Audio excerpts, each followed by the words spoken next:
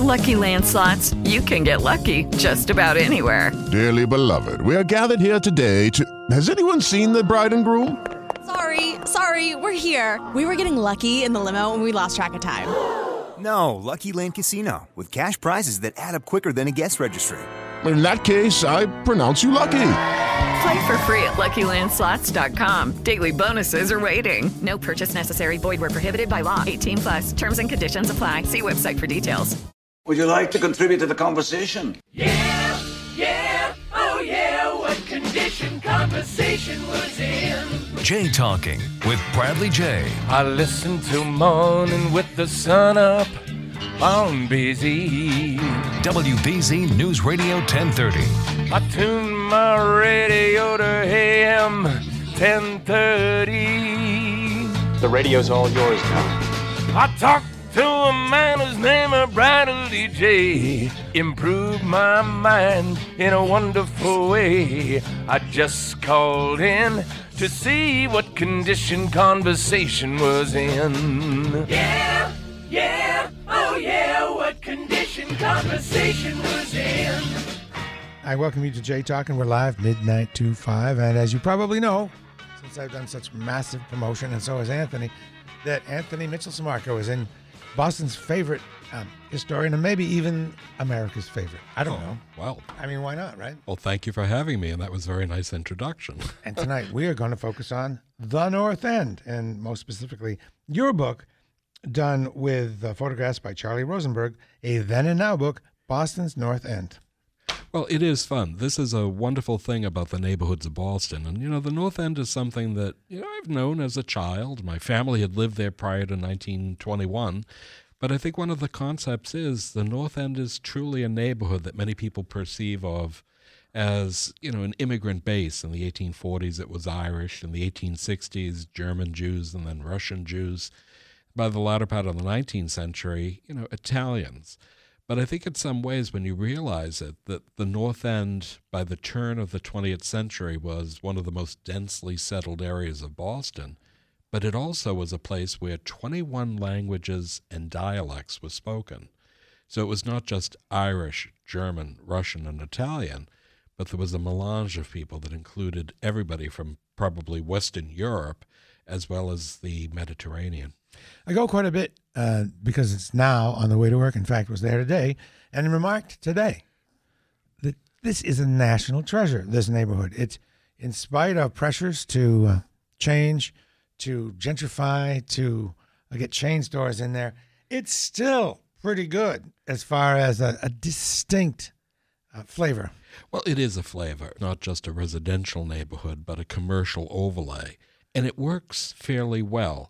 The only thing is, if I lived in the North End, I would probably be a little bit more traveling on weekends if the Italian feasts continued. I love them. And I think one of the concepts is, there's something that attracts thousands of people on the weekends during the summer months. We always went to the Feast of St. Anthony, which was the last Sunday of August. And, we'd see people that we hadn't seen, not just in a year, but sometimes in a decade. And it was something that was kind of fun. And with the Roma band leading us through the streets and the procession of St. Anthony, the statue, it was really quite fun. It was this overlay of the North End of our grandparents, along with not only us, but now our grandchildren. So it's like 4 generations, 5 generations. You mentioned the festivals. What are some of the major festivals? Well, the Fisherman's Feast, the Feast of St. Anthony, the St. Lucy's Feast. These are things that were brought to the New World by the people from Italy that not only had these patron saints of the towns from which they had come, but the patron saint itself was something that was someone who was not only revered, but became something of almost like a club. One would raise money for charitable purposes. So these sodalities and societies would actually be something that allowed you not only to be a part of, to contribute to, but attend these feasts and participate by giving money towards it. But they also took charitable donations that would benefit the community, and it still does to this day. But it's a great honor not only to bear the saints through the streets, and this is something today that 50, 60 years later that I've been going, I look at it as something that's a lot that is similar, and there's a lot that's evolved. And one of the things that's evolved, it's actually more of a community event than anything I've ever seen in my life. People of all walks of life, all ages, all races. And that's part of what the North End is all about. Many people perceive it as an Italian-American community, but it's so much more than that. It's a place that not only has fine restaurants, wonderful pubs and bars. Bakeries. We actually sampled the wonderful St. Joseph Zapolis, which are a major feature of the St. Joseph's Day, March 19th. But, you also begin to realize the overlay of history as well. So it's a great place to visit. A lot of neighborhoods have young urban professionals come in, and it kind of breaks up families. Families move out to the suburbs. These other people move in. But as I walk around there, I get a sense that families have hung around, and there are perhaps more family connections still in the North End than in other communities. Would you agree? There are many family connections in the North End. I had, as I mentioned, my paternal family had moved to Medford in 1921. But there were still cousins that actually lived in the North End even as late as the 1990s. Not only did they live there, but they lived in the apartments of their parents, which had not yet been condo, but they owned the entire building. But today, when you talk about urban professionals living in these communities, all right, granted, it's very accessible, not just to downtown Boston and offices, but you've got the waterfront. You've also got all the amenities of the city. But the North End is truly like almost a miniature version of Naples or Rome. One can not only have freshly brewed coffee in the morning and fresh breads and pastries, the things that, are typical of any neighborhood, so to speak, of a fine bakery, but it's something that you could simply walk to for just a block, and you find these wonderful things. When I go there, I always seem to hit the same bakeries, but as I was walking the other evening in the North End, I remembered back 50 years ago to a bakery on Cooper Street, which has now been converted into a condominium. And I remembered the widow who sold the bread that we purchased every Saturday that we went to the North End. But then I realized a lot of these places evolve, but there are still the mainstays, wonderful restaurants, wonderful bakeries, and these wonderful places that still kind of complete our image of what the North End is all about. Now, you have your book, Boston's North End, and he starts out with Copp's Hill. Right. Tell us about Copp's Hill. Well, Copp's Hill is a place that everybody knows of because of the burial ground. And Copp's Hill Burial Ground is one of the 3 oldest burial grounds in downtown Boston. But, Copp's Hill was once known as Windmill Hill and Guinea Hill. People don't realize the evolution of a city sometimes involves different names. But at one time, William Copp had a windmill at the top of the hill. A windmill was something that actually took advantage of the winds, and of course the blades would turn, and it was a grist mill, and they would grind corn. But by the period of the latter part of the 17th and 18th century, it was also referred to as Guinea Hill. And many people don't realize that it was the largest congregation of African Americans in Boston in that period. Prior to the Revolution, many of them lived in and around Guinea Hill. And Guinea Hill was for Guinea, or the west coast of Africa. So it was a colloquialism. But on the other hand, many people did live there. It would eventually be the area that they would move from to the northern slope of Beacon Hill, and then eventually in the 20th century towards Roxbury and Dorchester. The northern slope of Beacon Hill is the side that faces Cambridge Street? Correct. It's what Joy Street goes up? Exactly. Okay. And, the African Meeting House was at the crest of what is today Joy Street on Smith Lane.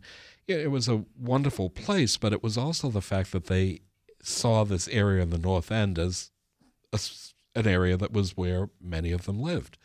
But, the North End had this wonderful artisan class. And, Paul Revere, everyone thinks of as the Midnight Ride of Paul Revere, a silversmith. He was a man who made dentures for President George Washington. Not very good dentures, by all accounts.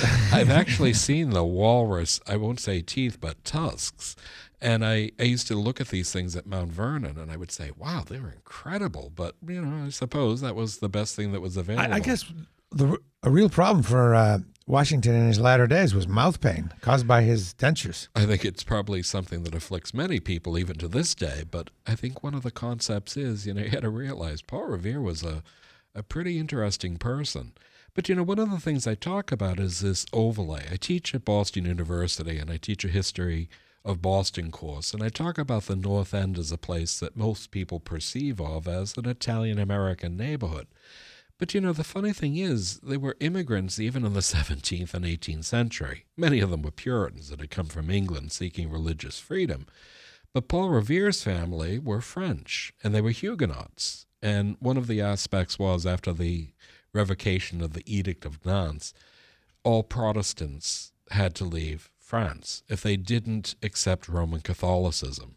So the Huguenots were a diaspora that went all over Western Europe and, of course, the New World. And Apollos Revoix from France came to Boston. And Apollos Revoix was the father of Paul Revere. Now, Paul Revere Jr. was baptized as Apollos Revoix. He was indicative of that overlay of immigration. So the Paul Revere we know, was born Apollos Revoix. Yes. So it's a fascinating that right there glimpse. Is worth the price of admission right there. Exactly. And when people look at his house, which still stands, which is the oldest house in downtown Boston. The oldest house in Boston is the Blake House in Dorchester. But the concept is Paul Revere's house in North Square, which was built in 1680. Great example of an early house restored in 1907 by Joseph Everett Chandler. Paul Revere lived there the last 3 decades of the 18th century, and he was married, had 8 children by the first wife, and after she died, he remarried and had 8 children by the second wife, and then he lived there with at least 7 apprentices at any given time learning the silversmith trade. So I think it was probably a burgeoning household. Yeah. But it was indicative of the artisan class. So when we see his portrait in the Museum of Fine Arts, and he's in an artisan smock and a vest, and he's holding a teapot with a leather pillow, he's beginning to engrave it, probably with a hatchment of a fairly aristocrat. With the Lucky Land Slots, you can get lucky just about anywhere. This is your captain speaking. We've got clear runway and the weather's fine, but we're just going to circle up here a while and get lucky. No, nothing like that. It's just these cash prizes add up quick. So I suggest you sit back, keep your tray table upright, and start getting lucky. Play for free at LuckyLandSlots.com. Are you feeling lucky? No purchase necessary. Void where prohibited by law. 18+ terms and conditions apply. See website for details. Boston family. You had to realize John Singleton Copley was depicting not a grand gentleman, as in most of his portraits, the people who could afford to have him paint them, but he was painting somebody who he owed a debt to, because Paul Revere was a silversmith and a goldsmith, and he would make the frames for the miniatures for John Singleton Copley, many of which are in the museum, and as a result, it was probably a little bit of a tit for tat. A little bit of a trade. Yeah. But here you were in the North End, surrounded by water. So you had waterfront, you had projecting wharves into Boston Harbor. And Boston's economy in the 17th and 18th and very early 19th century was a mercantile economy. It was all sea trading. Ships, trade, and of course all the accoutrements that went from canvas sail making, rope making, and you had sailors and you had everything imaginable from royal governors, living in the North End, such as Governor Hutchinson, who had a house in Milton as well. But you had these royal governors, the various ministers, the well-to-do, the artisan class, and then sailors. So it was something before the Revolution that was incredible. But that overlay would continue in the 19th century with immigration to Boston. So when I look at these things and I teach these courses to try to show how many people came to the New World, one seeking, religious freedom, another, to escape famine and poverty, others seeking social upheaval through revolutions. Everyone was seeking a better life, and each one of them contributed to that evolution, not just of the city, but of that neighborhood. And going back to Washington as an aside, while you were talking, right after I mentioned his teeth, I thought, why didn't Washington just take his teeth out if it was so miserable? Then I realized, as president, you are a public figure. Then you know how he didn't really want to be president? He wanted to just go back home and farm. Well, I'm thinking maybe so he could take his teeth out. But the minute he got back to Mount Vernon, he took those teeth out. I'm sure he did every night anyway. We've just begun Copp's Hill. I want to ask one question about Copp's Hill. Just an observation, I guess. The first photo is of Copp's Hill, and it's wooden buildings. They are not brick. Correct. And when is this photo from, when they were wooden? Well, the wooden houses actually lasted right through to the late 19th, early 20th century. Wow. Don't forget Paul Revere's house is wood. Yeah.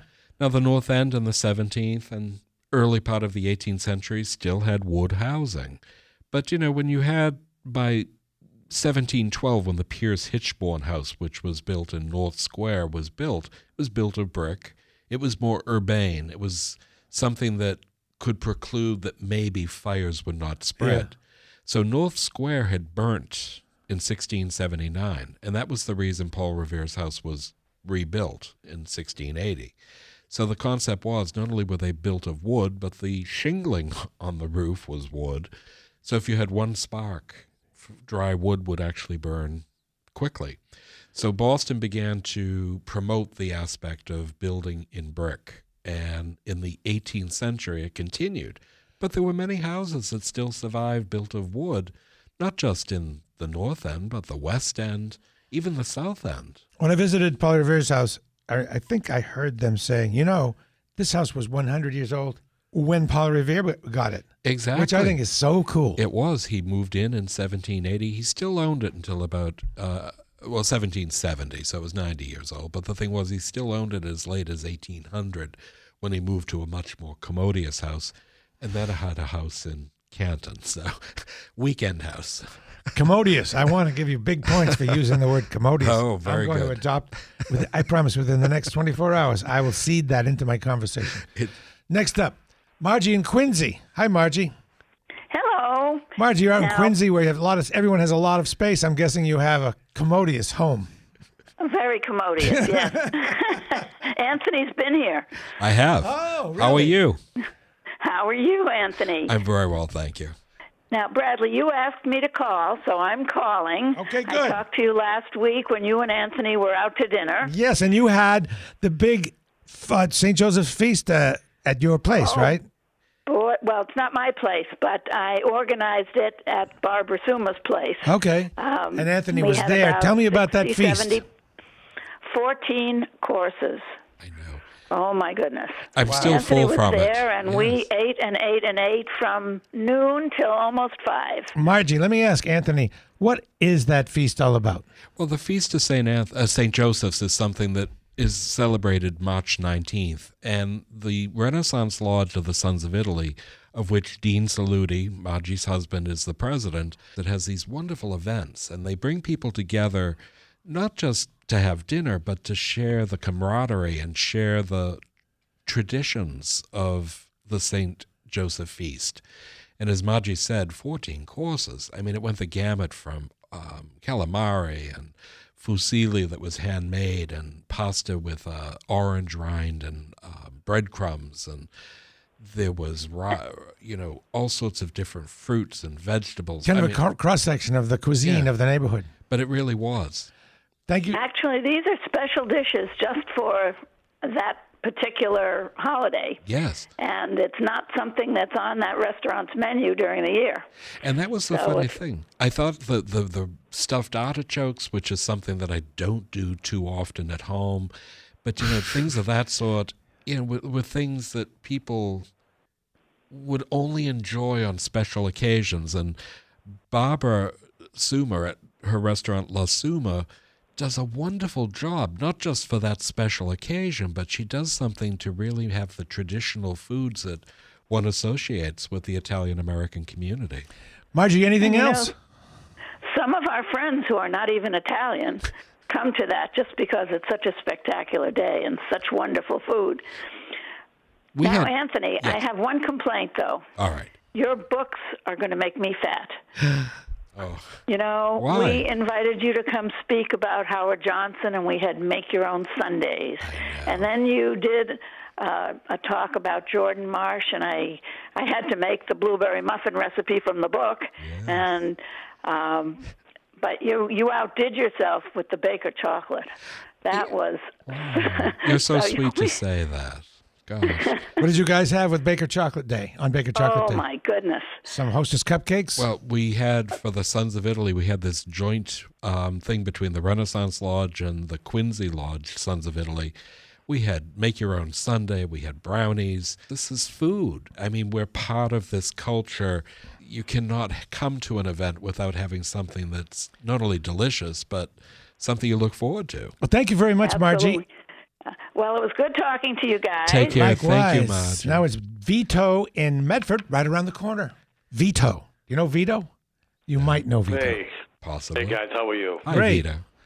Hey, Anthony, on your book, my mother's in page 41 and my uncle's in page 81. Oh, my gosh. Yeah, what a thrill when I showed them. I mean, I've had your book for like at least 15 years. Vito Page Aluya? 41. What's that? Are you related to Vito Aluya?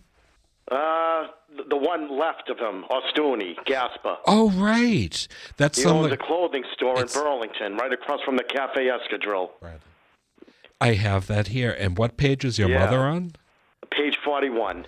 Now, this is the book that's called Boston's North End. Yes. And those are that's what I'm referring photographs. Those are photographs that came from Vito Aluya, who is a great advocate on the history of the North End. And he was raised with my cousin John Casale. And the cover of the book, Boston's North End, which came out in 1997, actually has a group of young boys playing football at North Square. Oh, right. This book, which I also had translated into Italian, which was called Il North End di Boston, was used as a prototype to try and get people to realize that not everybody speaks English, and some people speak it as a second language. So it would be something that would actually see it being translated into Italian. Anthony has two North End books, by the way. There's the Then and Now book, correct? Correct. And there's the other one. Boston's North End. And then I have... Is that a Fonthill Press? This is actually Arcadia Publications. Arcadia, okay. And that's actually the History Press. And then the other one is Il North End to Boston. But I think the thing is, when you see those things, you say, oh, my mother's on this page or my uncle on this page. That's part of what the history of a neighborhood's all about. We're part of that neighborhood. Our families have contributed to making it something that's not only special and unique, but special to us. You know what's great about... Go ahead. I was baptized at Sacred Heart Church, wow. Anthony. That's nice. It's a shame it's gone, but that's where I was baptized. My grandmother cooked for the priest there for 40 years. Wow. She was the head cook. Imagine that. Yeah. And my father that came from Body, the only way he could get sponsorship was from a mobster. Oh, my goodness. So Bari, really. It's so funny because, I look at all these different places. Today, on the thread that we were talking about the North End tonight, on Facebook, a lot of people were saying, oh, we're from Avellino. But Avellino is a city, and it has all these various villages. So our family was from Montalvacano.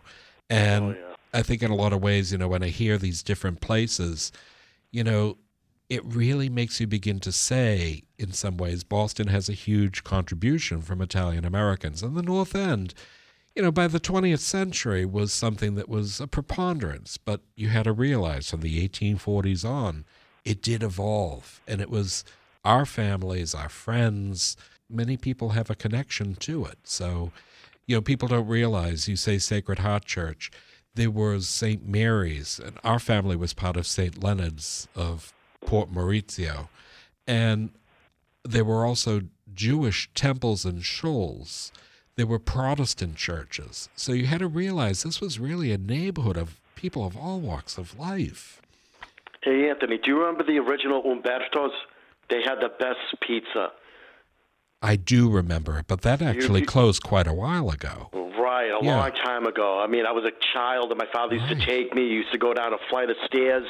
It was a little hole in the wall, but they made the best Sicilian pizza. And you also remember Circle Pizza? Well, I was just going to say that. You know, there was Circle Pizza on Hanover Street that I do remember. It was kind of a hole in the wall, but I thought it was. Hello, it is Ryan, and I was on a flight the other day playing one of my favorite social spin slot games on ChumbaCasino.com. I looked over at the person sitting next to me, and you know what they were doing? They were also playing Chumba Casino. Coincidence? I think not. Everybody's loving having fun with it. Chumba Casino is home to hundreds of casino-style games that you can play for free anytime, anywhere, even at 30,000 feet. So sign up now at ChumbaCasino.com to claim your free welcome bonus. That's ChumbaCasino.com and live the Chumba life. No purchase necessary. VGW. Void where prohibited by law. See terms and conditions. 18+. The nicest pizza. As I say, pizza is not just a snack anymore. Sometimes I enjoy it for dinner if it's well done, but there are times I like it the old-fashioned way, which is a bubbly thing with, I hate to tell you, burnt crust and bubbles. Anyone ever put an egg on it for breakfast? Can you just put an egg on it? You can. Put a bird on it. Put an egg on it. Most people in Italy didn't. All right. And my vote for bakery modern all the way. Everybody goes. Anybody who knows what they're talking about. Cannolis, at least cannolis. They did. You know, I go with modern. Anthony and I went there the other day. What did you get, Anthony? You got some cookies, right? All right. Well, Thursday night I got the puttaini, and I also got some chocolate, which was not Italian really, but it was a chocolate ricotta pie. But on Sunday I picked up the St. Joseph Zapolis to bring home. I actually walked through there today and noticed they have what they call Hostess cupcakes, which look like they do Hostess cupcakes, only the super deluxe gourmet, awesome, shiny, gooey version of them. But, you know, it's a fun thing to go to the various bakeries and look, and it's not just sweets, but you have savory, you have biscotti, and you have the sesame seed cookies. There are all sorts of different things, but they don't always appeal to everyone. So there are some bakeries like Mike's, which actually have a huge tourist attraction because the publicity says this is the Italian-American bakery. Our family always went to Morden, and I think one of the things was it was something that was really quite fun. You know, Mike's gets a hard time because they're so popular, so everybody wants to diss them. Truth be told, they're perfectly fine. And I had a rum baba there, which I thought was fantastic. I bet you did. Thank you very much, Vito. We heard the European restaurant mentioned as a favorite. Many fond memories there. And that's gone now. And that was, I'm understanding it's where Luca's is now on Hanover Street. On Hanover Street, right. I'm going to go look at that with new eyes. Yeah, but the European, it was really an all-service restaurant. It wasn't just pizza, but they made the most wonderful parmesanas and the most wonderful soups and things of that sort. And the surprising thing is the sign that once actually hung over the doorway is now on display on the Rose Kennedy Greenway. And they have this wonderful signage display for, I gather, for the winter and spring. And the European is there, and it's lit up. I mean, these are such fun things. So I'm researching as you talk. It was 218 Hanover Street, 1970. And now the sign is where on the Greenway? Where can you see it? Well, it's roughly across from Rose Wharf. Does it just exist by itself? Some hanging Oh, out? no, they have a whole bunch of different signages. Oh, I don't know where this different is. businesses. I got to see that. On the Rose Kennedy Greenway. It's another way to get people to look at public art. I mean, is a neon sign public art? And I think it's something that's really quite wonderful.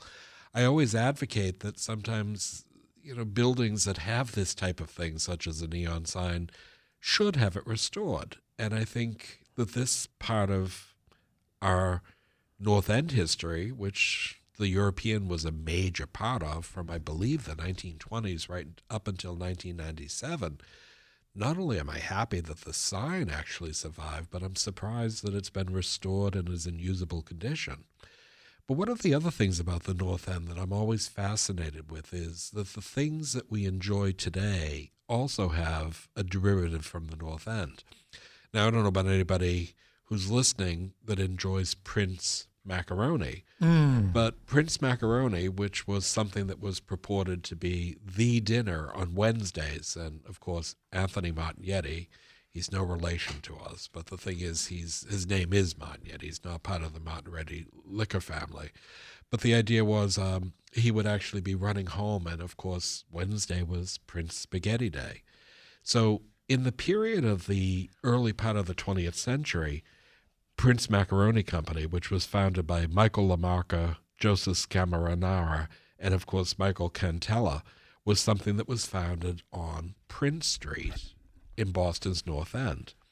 And Prince made a superfine macaroni in the Italian style, and it was one of 3 different macaroni manufacturers just in the North End in the 20th century. There was Margavarina, and then there was, of course, the Boston Macaroni Company. And these were 3 major manufacturers of macaroni. So in a lot of ways, I don't know about your listeners, but I quite enjoy a dish of macaroni or fusilli or ziti. I think these are the type of things in a lot of ways that we begin to realize in some ways they become mainstream foods. And mainstream foods sometimes will go the gamut from whatever that neighborhood is, but everything here actually evolved from the North End. So in that period of the early part of the 20th century, you also had to say the Haymarket was something that not only derived from the 17th century market. I mean, remember, we were a market town. Boston was a market town until 1822 when it became a city. But there'd be a market, fresh fruit, fresh vegetables, meats, poultry, fish. And the first, quote, supermarket in Boston was, of course, Quincy Market. And in the North End, right through to the very present, you have all these different specialty markets that, not only serve fresh fruits and vegetables and, of course, all the things that we use on a daily basis, but on Friday nights and Saturdays, we have the Haymarket. And the North End is a place that you can go for bargains, and it goes the gamut. And it's something that you can find, out-of-season fruit as well as the most wonderful things such as citrus fruits and bananas and pineapples, even in the middle of January, February, and March. So I think sometimes the Haymarket is something that's a place where many people go not only to experience what our grandparents and great-grandparents had, but even what the Puritans had in the 17th century. There's been a change, though, over there recently. When I first started working here, right off the bat, I got out of work at 5 and would go there to try to get stuff first because they were just setting up. Right. And now I notice they're setting up the night before. On Thursday nights? Yes. Wow. I believe so. Well, they must have a variance from the city of Boston. Maybe I'm confused. Maybe I went there on Friday night, but that was my impression. Now you're making me... No, now I am doubting myself, but I'll double check that. Well, my office was on State Street. I used to, on Friday afternoons, go over there, and I would always be surprised. I mean, it was something that, it was the most wonderful things for just a few dollars. Of course, if you were my age, a few dollars was a lot of money in the 1970s and 1980s. But the idea was you could actually get some wonderful things. And just within walking distance, there was everything from imported cheese and, wonderful meats, but prepared foods as well. But the breads and pastries, as well as the Haymarket, it was a place that people did go. So it was a wonderful place and still is. You like your food. There's that, I mentioned Monica's. You can get cheese there. They have the truffle-infused cheese. Yeah. What's the good kind of that called? Is there a particular brand or type? Not truffle-infused. I would just basically say it was that, but I don't think it has a name per se. Okay. Quick picture in Anthony's book is the picture of, looks like Ted Kennedy at the North End Branch Library. Right. And built in 1965. Now, is that the one that's still the library there? On Parmenter Street. Now, the other night, I had a few minutes on Thursday, and I popped in there to read the local newspapers, including the Post-Gazette, which is a wonderful Italian, American community newspaper that talks about a lot of the North End. But they've recently restored this wonderful marble bust of Christopher Columbus, And the garden has been replanted. Beautifully done. Beautiful. And, this is a mid-1960s, very modernistic library of the period. But Ted Kennedy came at the behest of Geraldine Herrick, who was in that photograph. She was the branch librarian for the Boston Public Library.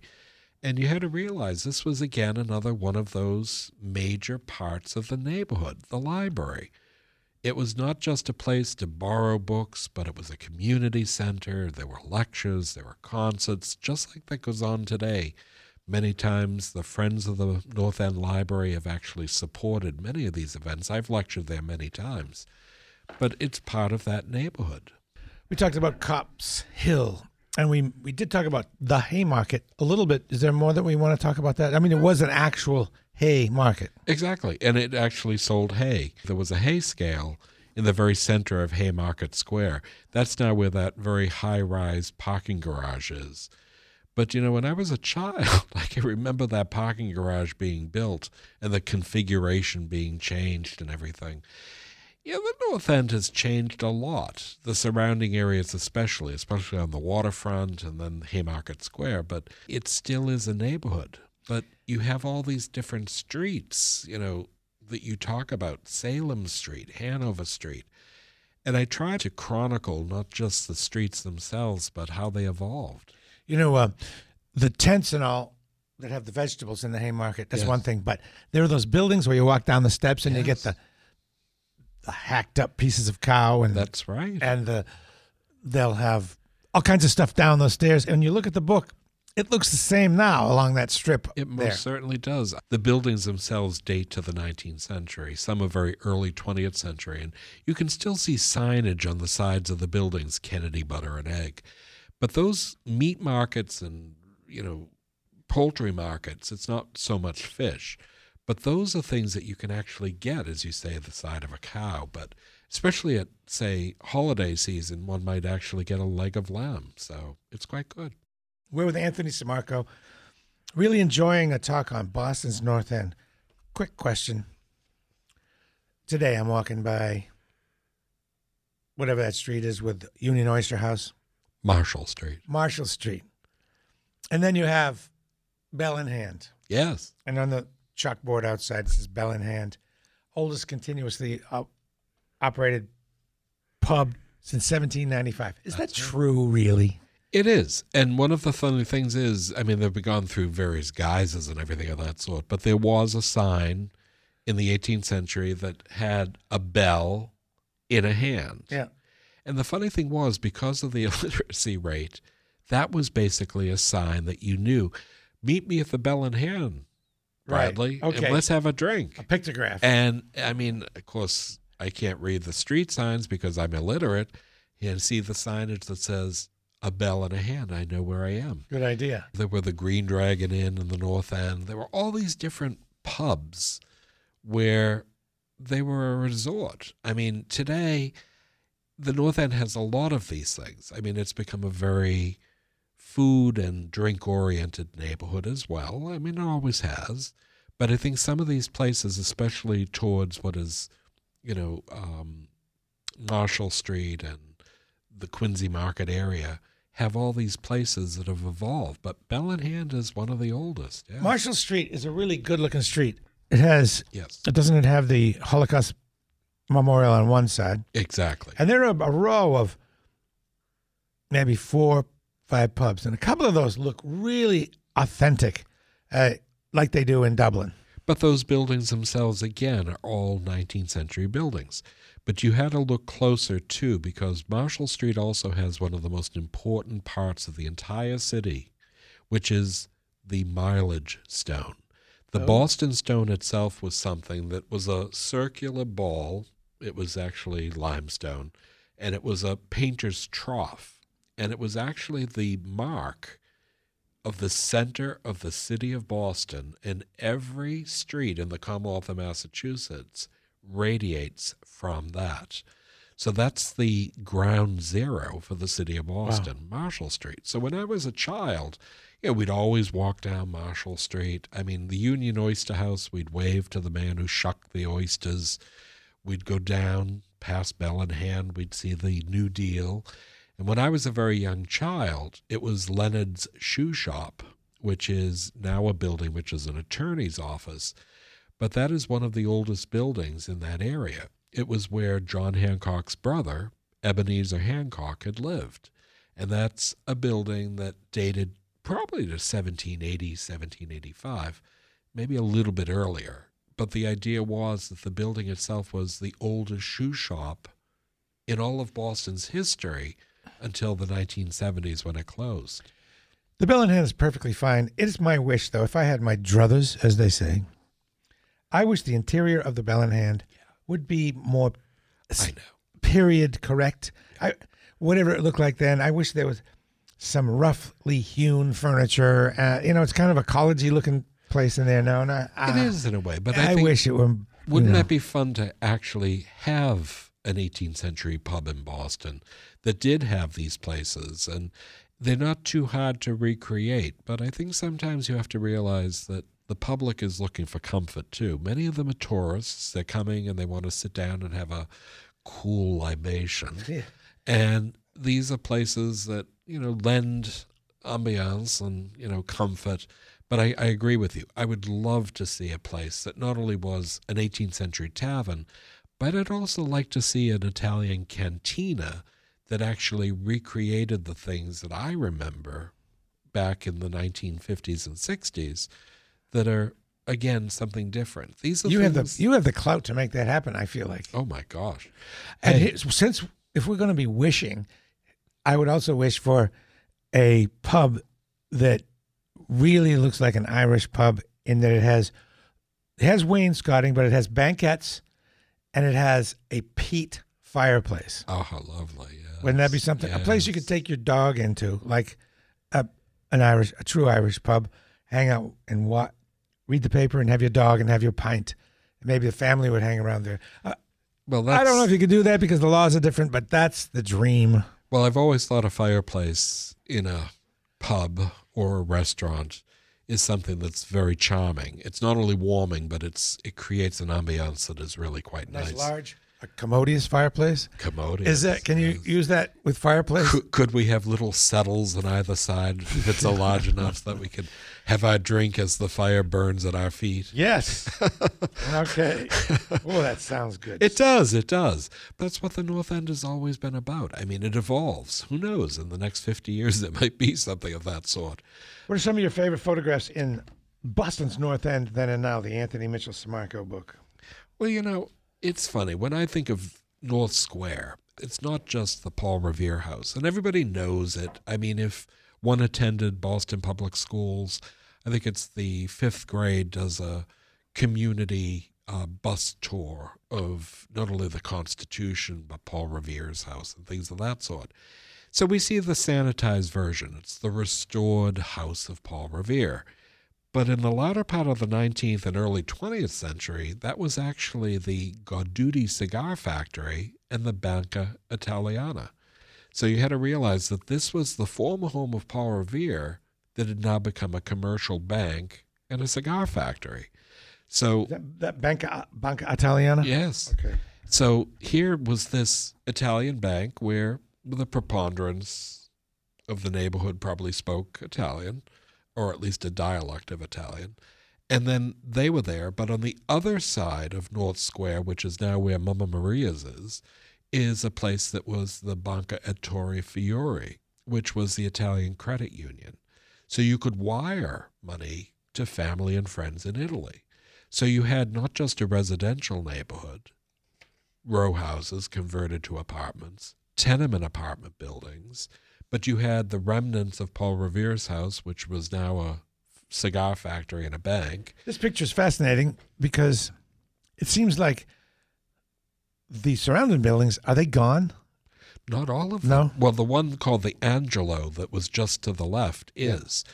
That's now the entrance to the Paul Revere House Museum. Okay. But the Angelo was a 4-story tenement apartment building. And you had to realize these buildings in the latter part of the 19th century were built, cheek by jowl with wood frame buildings, other brick row houses that had now been converted into apartments. Then you had the Pierce Hitchborn House, which is also a 1712 house, one of the very attractive brick houses that still survives. So you had these buildings that were creating an urban neighborhood for what was becoming, in some ways, a neighborhood of people who came from primarily an agrarian culture. Many of the people who were coming to the New World were not necessarily urban dwellers in their country of origin. Many of them were of, agrarian or rural derivation. So here you had them living, cheek by jowl in tenement apartment buildings. You had to realize each floor had a toilet. There was no bathroom. So the city of Boston began to develop what were called the baths. So today we have, the L Street Bathhouse in South Boston. It's a great remnant of what was once in the 19th century a major feature for the hygienic aspect for residents. But the North End had baths. So, not just the North End, the West End, the South End, East Boston, Dorchester, South Boston. These were things that were important because earlier houses didn't have what we take for granted. Well, one of the things I wanted to say, too, is, when you talk about, education, the church and everything of that sort, there was one man that came from the North End, John DeFerrari, and he was somebody who actually had started off as a fruit peddler. He and his father peddled fruit throughout the city. He reinvested in real estate. And one of the funny things was he used the Boston Public Library not only to read the Wall Street Journal, but the stock page. By the period of the 1940s and 1950s, this man who was terribly frugal would give $1 million to the Boston Public Library. He lived in the North End. He lived in the flat that his parents had had. And eventually he gave further property. And John DeFerrari came from the North End, but gave back to the city so much that today they have a wonderful monument to him at the Boston Public Library at Copley Square. Many people that do derive from the North End that actually have family roots have made not only local but nationally important things. So whether it is Rose Kennedy that was born and raised there, or Honey Fitz, her father, who was to become mayor of the city of Boston, John DeFerrari, who actually gave back as a philanthropist, or very many other people. I could go on infinitum with these 3 books. But the whole idea is, it is a neighborhood, and it's constantly evolving. It's a thriving nexus of cultures, each one of us who contribute to it. So, Anthony, you can get your books on Amazon, of course, yes. And you can get them in the bookstores too. Any major bookstore, Barnes and Noble, or local bookstores. And I always want to give a shout out to I Am Books, which is in Boston's North End. They do have the books on the North End. That's cool. And you have about 80. What are some of your favorites? Just to give folks an idea of some other books they could get. Well, one of the ones that I absolutely love is Christmas Traditions in Boston.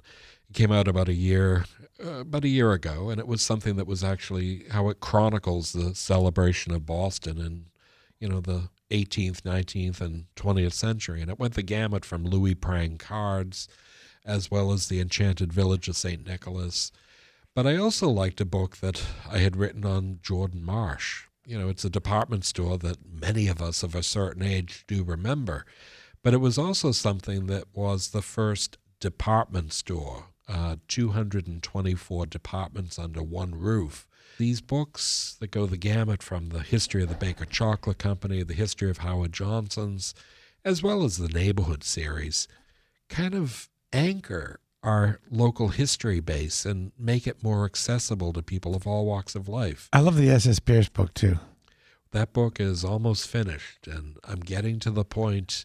I'm doing photograph captions right now, and It's a fascinating book. You can get such an idea of a period by looking at the stuff they sold during that period. Thank you so much. We'll see you next time. Everybody, thanks for being with us, and I hope you enjoyed our visit from Anthony Sammarco about his book, Boston's North End. That was another Jay Talking Podcast. If you loved what you heard, like and review the show. It helps others find us.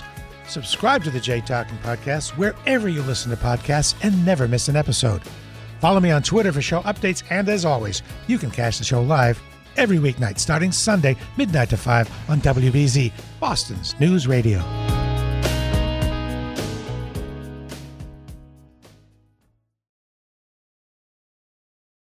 Lucky Land Slots, you can get lucky just about anywhere. Dearly beloved, we are gathered here today to... Has anyone seen the bride and groom? Sorry, we're here. We were getting lucky in the limo and we lost track of time. No, Lucky Land Casino, with cash prizes that add up quicker than a guest registry. In that case, I pronounce you lucky. Play for free at LuckyLandSlots.com. Daily bonuses are waiting. No purchase necessary. Void where prohibited by law. 18+. Terms and conditions apply. See website for details.